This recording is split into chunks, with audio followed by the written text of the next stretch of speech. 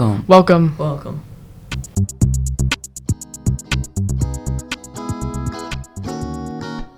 Hi, I'm your host Logan, and in this episode we'll be discussing the top 3 tennis players.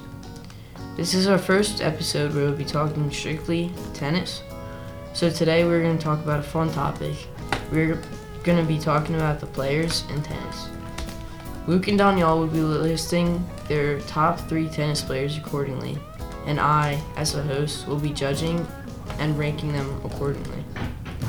Okay, let's get straight to it. Alright, Luke, go ahead with your number 3. My number 3 is Carlos Alcaraz. He only has 2 Grand Slams, but has beaten some of the best tennis players at a very young age. I think of all time, he isn't one of the best players, but he is currently on track to become one of the best players of all time. What is a Grand Slam? A Grand Slam is like a major tournament. There's 4 major tournaments, and if you win one, then that's one Grand Slam. And we'll talk about like tournaments and Grand Slams in like another episode. Alright, Danyal, who is your 3rd favorite player? My 3rd favorite tennis player is Rafael Nadal. He's the 2nd highest male Grand Slams, and his play style is like amazing. And he has like the iconic banana forehand, which is if you're wondering, which is like if you're trying to hit like a forehand and like your hand kind of goes like above your head, which causes more spin to the ball and it causes it to go more deeper. And I just feel like Nadal is like the best at doing it, and he's the greatest defensive player of all time. But I don't think he should be number 2 and 1 just based on stats and just based on seeing them and how good the other players are. Alright, thank you, Danyal. How about your number 2, Luke? My number 2 is Rafael Nadal. He is the 2nd highest in Grand Slams for the men at 22. He created the iconic banana forehand, which allows him to get a lot of spin on the ball. Okay, I said that. I know, but it was on my list too. So. Okay. He's beaten many good players. Even though he is on the tail end of his career and is suffering many injuries, he deserves a spot on this list as one of the best of all time. Thank you, Luke. Danyal, how about your number 2? Alright, so my number 2 is Novak Djokovic. People might think he's like the greatest of all time. In my opinion, he might have the best stats. He has the highest spins in Grand Slams.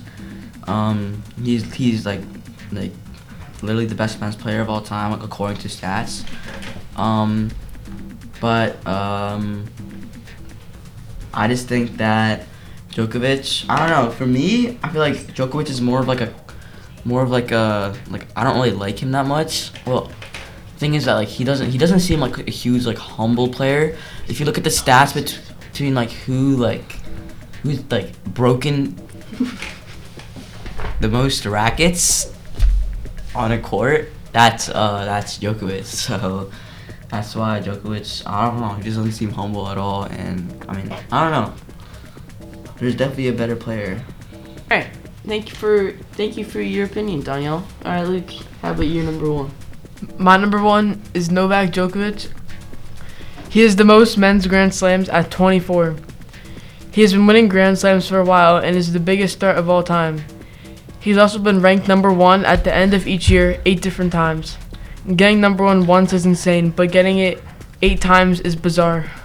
Okay, Danyal, how about your number 1? Okay, my number 1 is Roger Federer. He has the 3rd highest men's Grand Slams. In my opinion, he's the most iconic, the most famous tennis player. Based on network, he has the richest salary. He's just like a really humble guy. Like if you see him like in person, he looks like you would become great friends with him. I believe that he's just like an icon, and like the way he made and inspired more people to play tennis, and like his influence on the world is like I feel like the biggest out of everyone. If you were to watch like how he plays in slow motion, like it's like an art kind of. It's like an art form. It's like Roger Federer is like the way he plays one-handed backhand is like his grip when he's like hitting a forehand is just like actually like beautiful.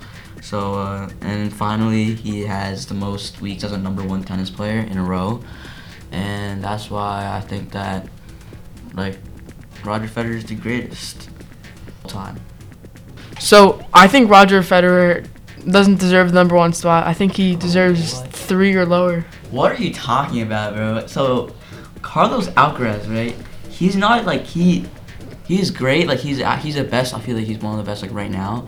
But if you look at all time, Roger Federer is like in his prime. He's like amazing. I mean, obviously Djokovic is too, and Nadal. So like I feel like they're very close.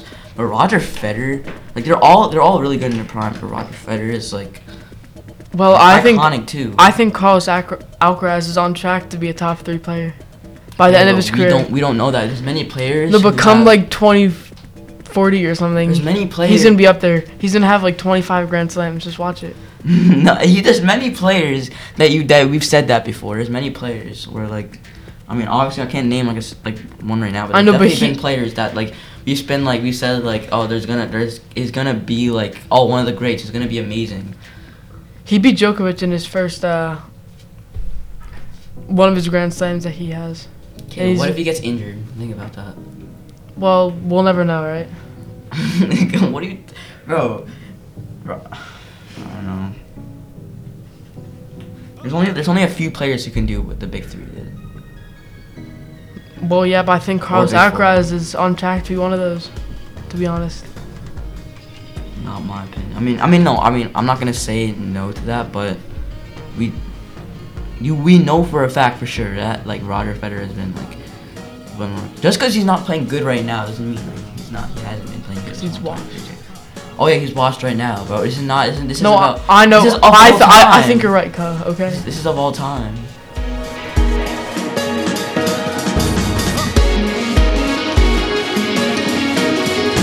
For the final ranking, I am going to choose Roger Federer for my #3 best player. He's the 3rd highest men's Grand Slams, and he is the 3rd best according to stats. For my #2, I'm going to go with Rafael Nadal. As Luke and Danyal said, as the 2nd highest men's Grand Slams. For my #1 best tennis player in history, I am going to go with Novak Djokovic, just based off the information that I was told today. Because as Luke and Danyal said, he's the 2nd highest Grand Slams, and he still has time left in his career. Unlike Nadal, who is almost at the end of his career, and Federer, who has already retired.